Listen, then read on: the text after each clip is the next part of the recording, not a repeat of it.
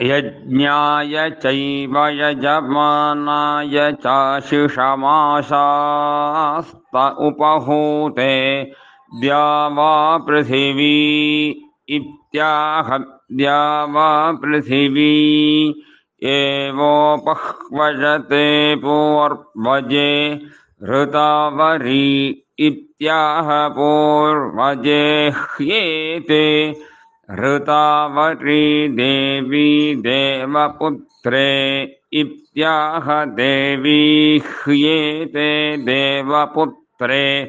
उपहूतोऽयं यजमान इत्याह यजमानमेवोपह्वजत उत्तरस्यां देवयज्ञायामुपहूतो